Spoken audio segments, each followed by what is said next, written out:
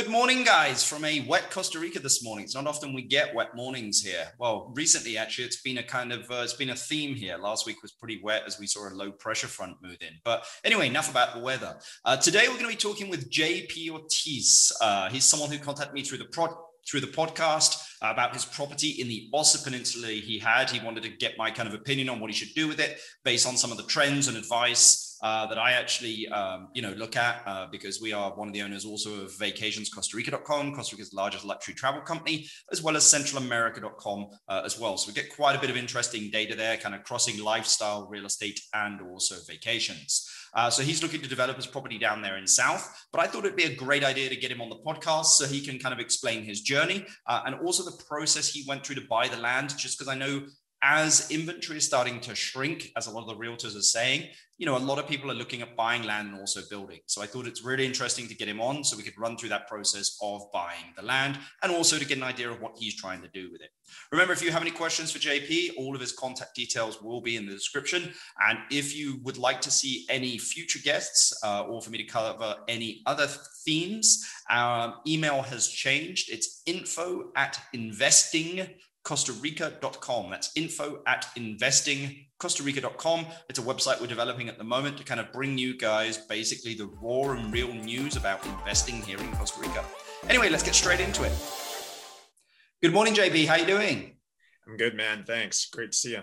Yeah, so I just gave the intro, and basically it's a bit of a wet day here in Costa Rica, but I'm hoping that it's gonna sunny up. The sun's gonna come out a bit later on.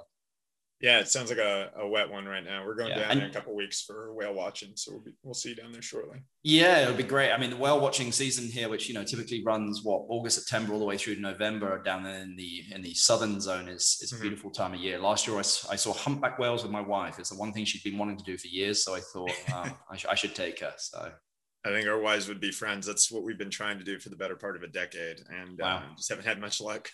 Well, it was actually right in the southern, in the Golfo Dulce there, the little kind of, I suppose, the Bay Area down there by the Ossa Peninsula. We actually saw it in. We stayed at Playa Cativo Lodge. Had the pleasure of staying there, and it was absolutely amazing. But you're based in Atlanta. You got your Costa Rica shirt on today. It's summertime up there, of course. And if I'm correct. If I'm correct, you've been coming to Costa Rica for over 10 years, right? Yeah, just about 10 years. So my wife and I was telling you earlier, we did the Interbus thing. So it's kind of one of the ways that people visit the country the first time, and you hire a bus and they take you around to a couple different locations. And so we did La Fortuna, which is where Arenal volcano is. Really beautiful site. A lot of people like to go there. Went up to Monteverde, which is a cloud forest. And it's a coffee growing region. So also really cool. It's kind of like the rainforest, but more at the Midlands level. And then visited Manuel Antonio, where we ended up getting married later in 2017. So it was a really beautiful spot. Well, you and I got together because we were just, I think that you'd been listening to the podcast and my craziness that I do and kind of wanted to reach out. I was interested in your story of buying the land that you just bought. And I think we'll get into that in a little bit. But I mean, if you don't mind me asking, why did you decide to buy in Costa Rica to begin with and make an investment in Costa Rica, and why so south?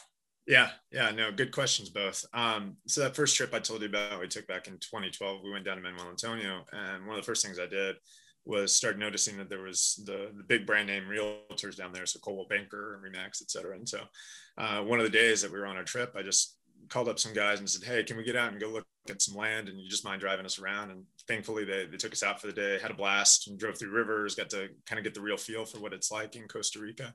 And it was all still, this is 10 years ago, so it wasn't very developed down there yet. And Manuel Antonio is now a very popular place for people to buy homes and develop and go on vacation.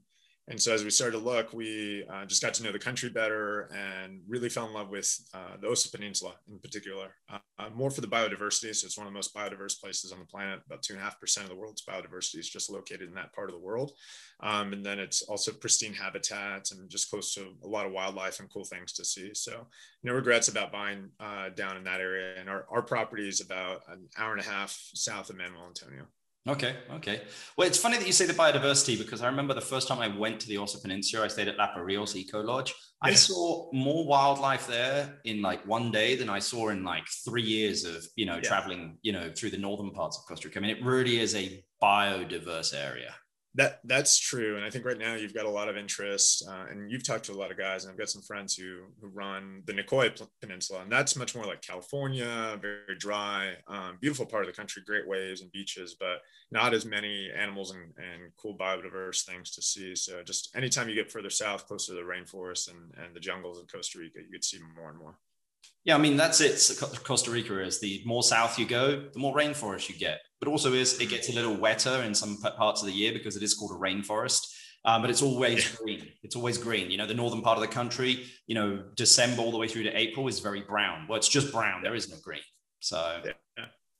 The dry season is nice, and that's part of our story, and I can tell you what we ended up buying and how we got there. But we came down in March this year, so it was COVID. Everything had been locked down. We hadn't been to Costa Rica. I think it was like 6-7 months, maybe before, almost a year, I guess, since the pandemic. And so we headed down and just had the original plan to start thinking about buying something down there. We had some cash savings and some other things that had kind of worked out where we were able to make this investment. And I'm sort of doing things in reverse order. I'm buying the vacation rental property first. I actually still rent an apartment back in the US. So it's sort of funny, but I knew that prices would only go up in real estate. I knew that I wanted to buy in Costa Rica at some point. And so we ended up connecting with some mentors of ours. You mentioned the Lapa Rios Lodge, but there's another place down in Drake Bay, the Drake Bay Getaway. Some friends of mine run that, Patrick and Jens, and they've really just kind of been great resources for us to guide us through the process. And so that inspired us to think, okay, we can do this. We just need to have good people on the ground, good lawyers, folks who know what they're doing. And that sort of helped guide us through the purchase process. So tell us what you ended up buying. Mm-hmm. Yeah, so it's 13 acres of land. Most of it is under what's called a zona agricola. Basically, it's like farm, just like untouchable land. You don't want to be able to develop it that much, but that's what we're looking for. So we want to essentially do more of a small footprint type development, smaller homes. And our first idea is to do a vacation rental property / home just for us. So that's the focus right now. We like the area. We know we like being down there. It's about 15 minutes from the beach. The area itself and the town is called San Buenas. And so it's close to Ciudad Cortez and then about 15-20 minutes south of Ojochal, which most people know in the Bahia Baena area. But 15 minutes to beaches, great valley views. Like I said, it's 13 acres. There's water bordering the property. So it's a natural creek that is really wonderful. And I've been able to hike down there. And so right now it's just about how can we cultivate this land, make sure that we kind of plant the trees, everything that we want going with it. We've got time we can take with it. And then we're starting to talk to contractors and builders now, just about some ideation of what we want to actually put out there. Awesome. It sounds like an interesting project you've got on your hands there. So I know you and I had spoken a little bit about, how do you have kind of vacation rentals with hotel amenities? Because that kind of is being smashed together, as you can see by the Marriott building, built. When the Marriott's running after condos, that that vacation rentals and hotel amenities are getting closer together. That was the other piece of insight when we were down there vacationing. And I started to just get questions from friends of mine that were reaching out and saying, hey, I know you've been to Costa Rica a lot. We're thinking about long-term renting down there. And these are people who have a good amount of money. They work in tech or they work in other industries that pay decently, but they have the flexibility of remote work. And so when I started to put two and two together, and we've been talking about that, and I've seen this trend, I think more and more folks are going to spend time, 2-3 weeks on vacation or a month if they can afford it, to just be in a location where you don't have to worry about everything. And you can stay put. And it's, I think fewer people too is one of the benefits that Costa Rica brings, and particularly that part of the country. Yeah, again, the Costa Rica's population is 5 million, and the majority of people are here in the Central Valley. So the rest of the country is pretty, it's not that inhabited, which is kind of nice. That Costa Rica is like that. And, if you take a boat out on the ocean here and look back, you don't see much either. It's pretty spaced out. Yeah. And we've done that too. And that's part of the great things is being able to get out and go look at the wildlife. We did this awesome dolphin tour, just hired a couple guys, and it's typically a fishing boat. And I caught some tuna fish and saw thousands of bottlenose dolphins out there in the Os Peninsula. So you just can't see things like this in most places. Well, let's get into the nuts and bolts of buying the land. Run us through how that process went, what surprised you. And I'll ask you a bit later about, what advice that you would give to people. Maybe just run us through that process. Like, did you use escrow? Did you not? Were you buying from a local? Were you buying from a foreigner? I think listeners would be very interested in knowing that. Yeah. So the first step was I kind of mentioned we talked to lawyers, and they just advised based on what we wanted to do, which is eventually like monetize this space and bring income in, is to develop an SRL, which is basically the LLC equivalent in Costa Rica. So it's Sociedad Responsabilidad Limitada. But we can put some resources in there, and I had great attorneys. Zurcher Odio, a Raven out of San Jose, and that's typically where you see most of the good attorneys kind of functioning in the country. And so Priscilla and Mauricio, our attorneys, they guided us through the process. It was more or less like start the paperwork. All in, I want to say, because I think that was a question you had, maybe $5 to $8 grand, just depended on like when we were paying, and we've been doing this a little bit over a set period of time. Yep. For attorney's fees, over the time of buying the land. And then we ended up connecting with a few different realtors. We were just kind of shopping around. I didn't want to go straight through, let me just go find a piece of land and talk to a local. I'm bilingual in Spanish, so that's something I could have done, but you have to be careful because there's titled land versus untitled land. If you get into untitled land mess, you can just find yourself not really owning it. Yep. And there's these deals fall apart all the time, and people kind of get lose their money that way. Yep. Yeah, I mean, it's amazing that you say that, because it's kind of like a derecho where you have right to use the land, but in order to get it titled, in the National Registry, you have to go around all your neighbors, and for them to basically all agree that you own the land. It's a bit of a nightmare, to be honest. Yeah. But yeah. And so we learned that lesson from our friends Patrick and Jens. They own land in Drake Bay, and there's not much titled land there, basically. And so they said, hey, keep an eye out for that. Keep an eye out for the other two things if you're thinking about buying in the country, is water and electric. Almost every good realtor will tell you about this. And so what does that mean? You need water rights, which are essentially, it's again the municipality saying, hey, we're going to go put a hookup on your land, and you're able to tap into that to draw in water for your own land. Some people can do wells or drill their own, but of course there's always risk and extra investment brought in with that. And we wanted to also minimize the amount of like just tractors and traffic that we needed to create on the land. And so this seemed to be a good piece. So we found a good realtor, Costa Rica Real Estate Service, Keith Schenkel. So Keith was great. And again, I can put plugs for all these guys in our our episode, because they were great and very helpful along the way. So I'd definitely recommend their help. But Keith and I and Emily, my wife, we spent, I want to say, a couple hours on different video calls, just talking through, hey, what were the requirements? What were we sort of looking for? What did we want to do? Do we want something that was already developed? Do we want to buy a home?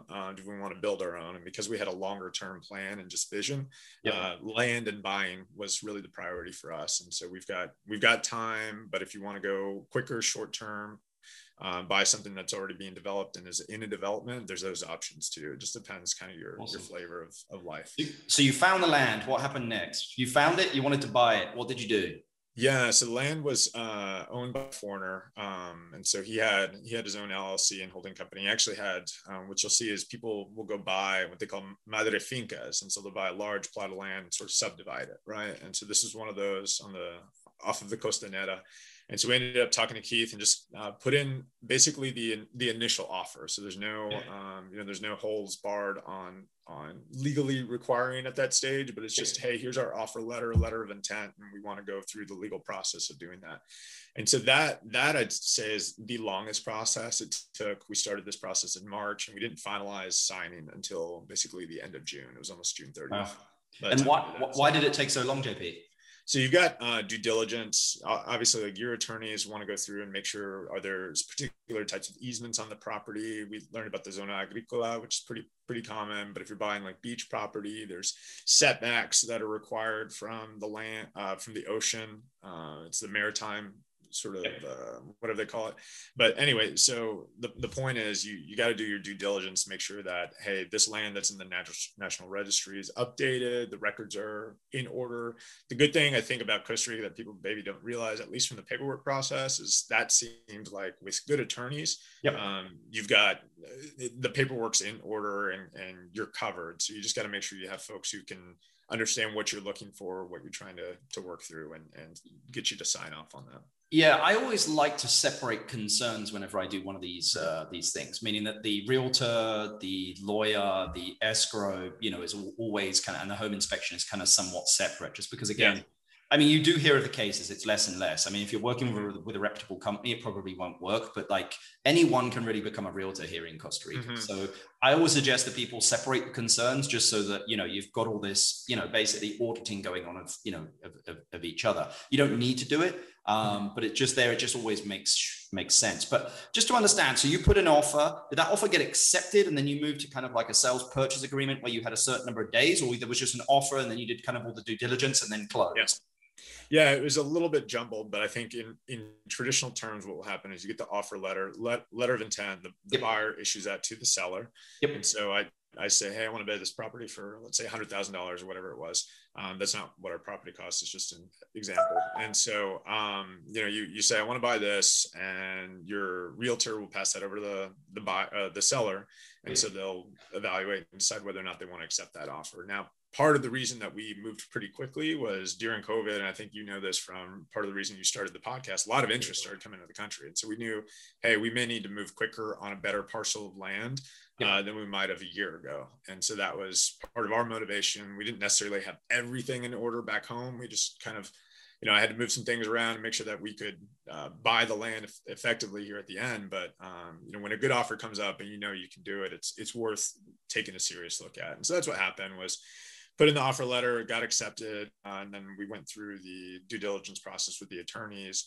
Not really much came out. There's a couple weird things, but they're more just nuances that you end up seeing, and you have to sign off and say, okay, is this something that I want with my land? Yes, no, and then make that determination of you as a buyer.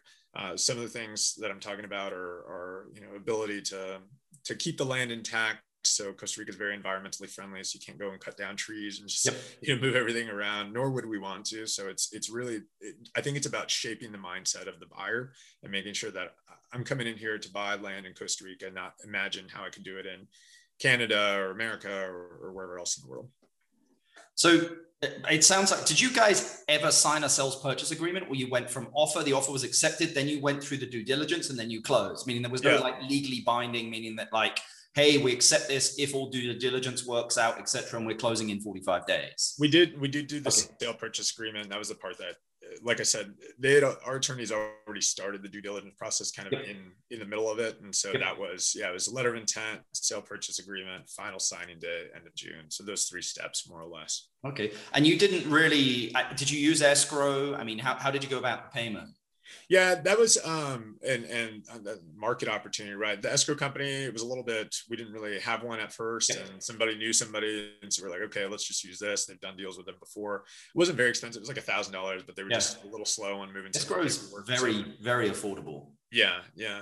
And so we got that done. It was a US based escrow account. So that made things pretty easy. I was transferring money from a US bank to a US escrow. And then the buyer or the seller himself, he was an American. So it was just transfer of money that way. So pretty easy.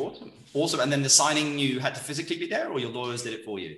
Yeah, we wanted to be there. That was part of the fun of it. And it was just, afterwards, my wife and I took a bottle of champagne, popped it on the land. So it was just like a fun thing to, kind of sign off. So we did the signing in Dominical at one of the breweries there.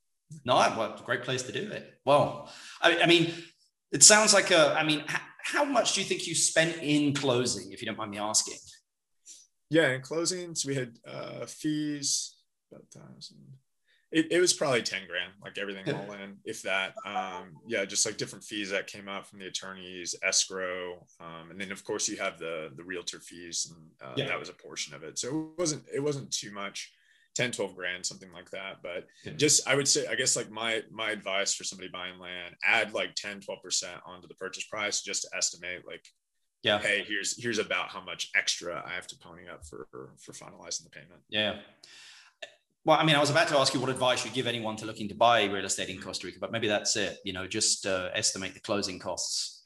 That's a good one. I think the other thing is just be open-minded. I see a lot of Facebook groups where people talk about, hey, does this look like this in the US, or can you do this in Costa Rica? And I think it's just, keep in mind, you're going to a different country. You try to accept the customs that are going to be there. It's going to be different, and respect the place you're going to be in. So those for me are the most important things that I think we're becoming a more remote first kind of globalized world where people can really live in all these different places. Like, how can we adapt to the place we're in, less so than trying to make it what we're used to?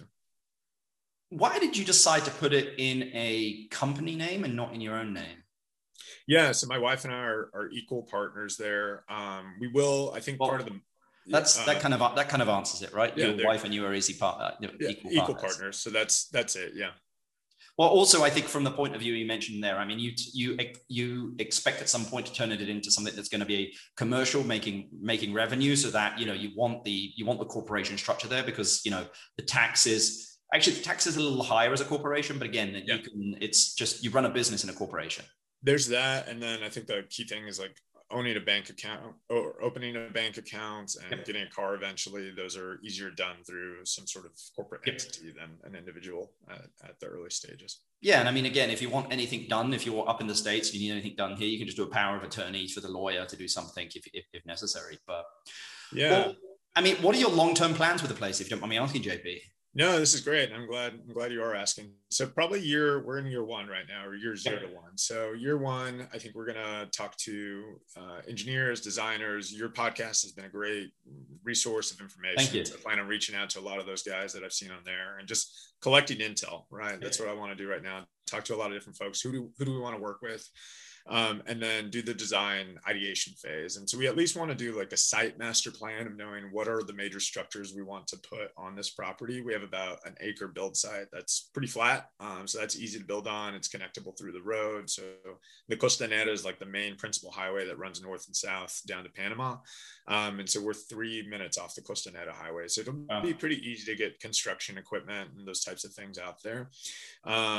Soil studies, all of that. I really want to get to know the land basically in year 1. And then after that, with a little bit of savings and some design ideation, and I think putting up a principal structure, which is basically the vacation rental home / our home, 1,200, 1,500 square feet is what we're talking. So not huge again.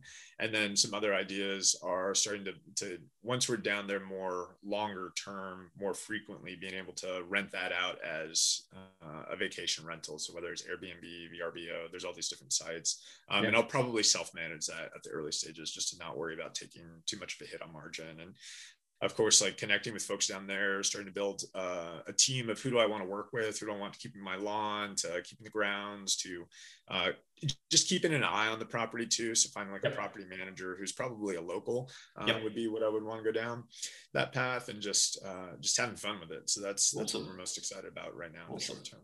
Well, my last question to you, sir, which is a question I love to ask anyone, but I think I may know the answer to it. If you inherited $500,000 and had to invest it into business or real estate down here in Costa Rica, what would you do with it and why?